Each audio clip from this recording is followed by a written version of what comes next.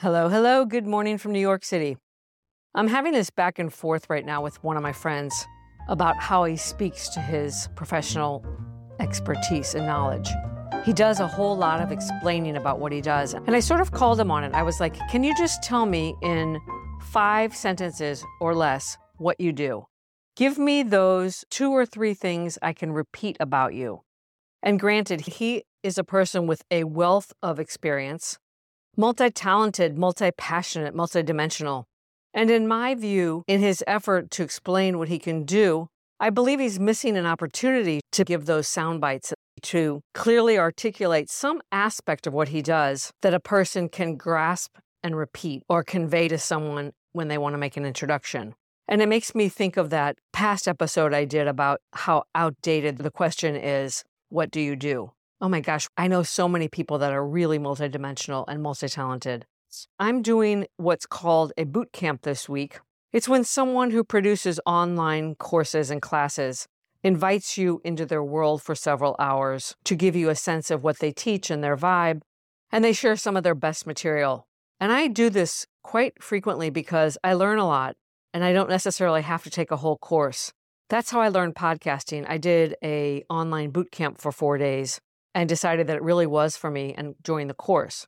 So this is a visibility boot camp, and yesterday's class was about the unique opportunity you have when an article you submit gets published.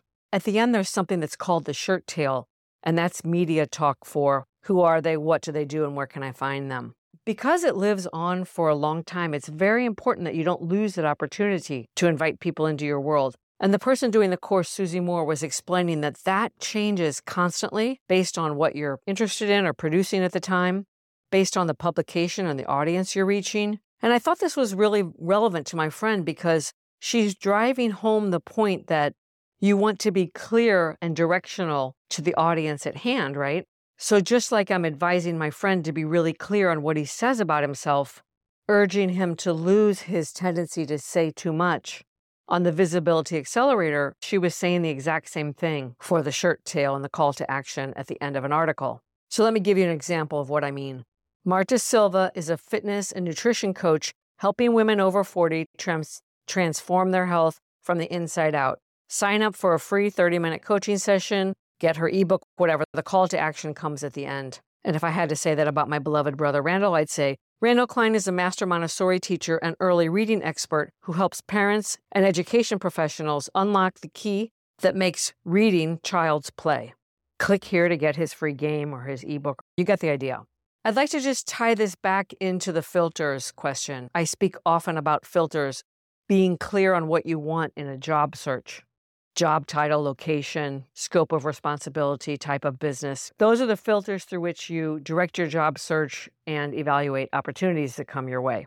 So when you're at a certain age and you have a wealth of experience, don't be afraid to create a clever, short soundbite so that when people want to bring your name up in a room of opportunity, they have some sense of what to say. That's your job.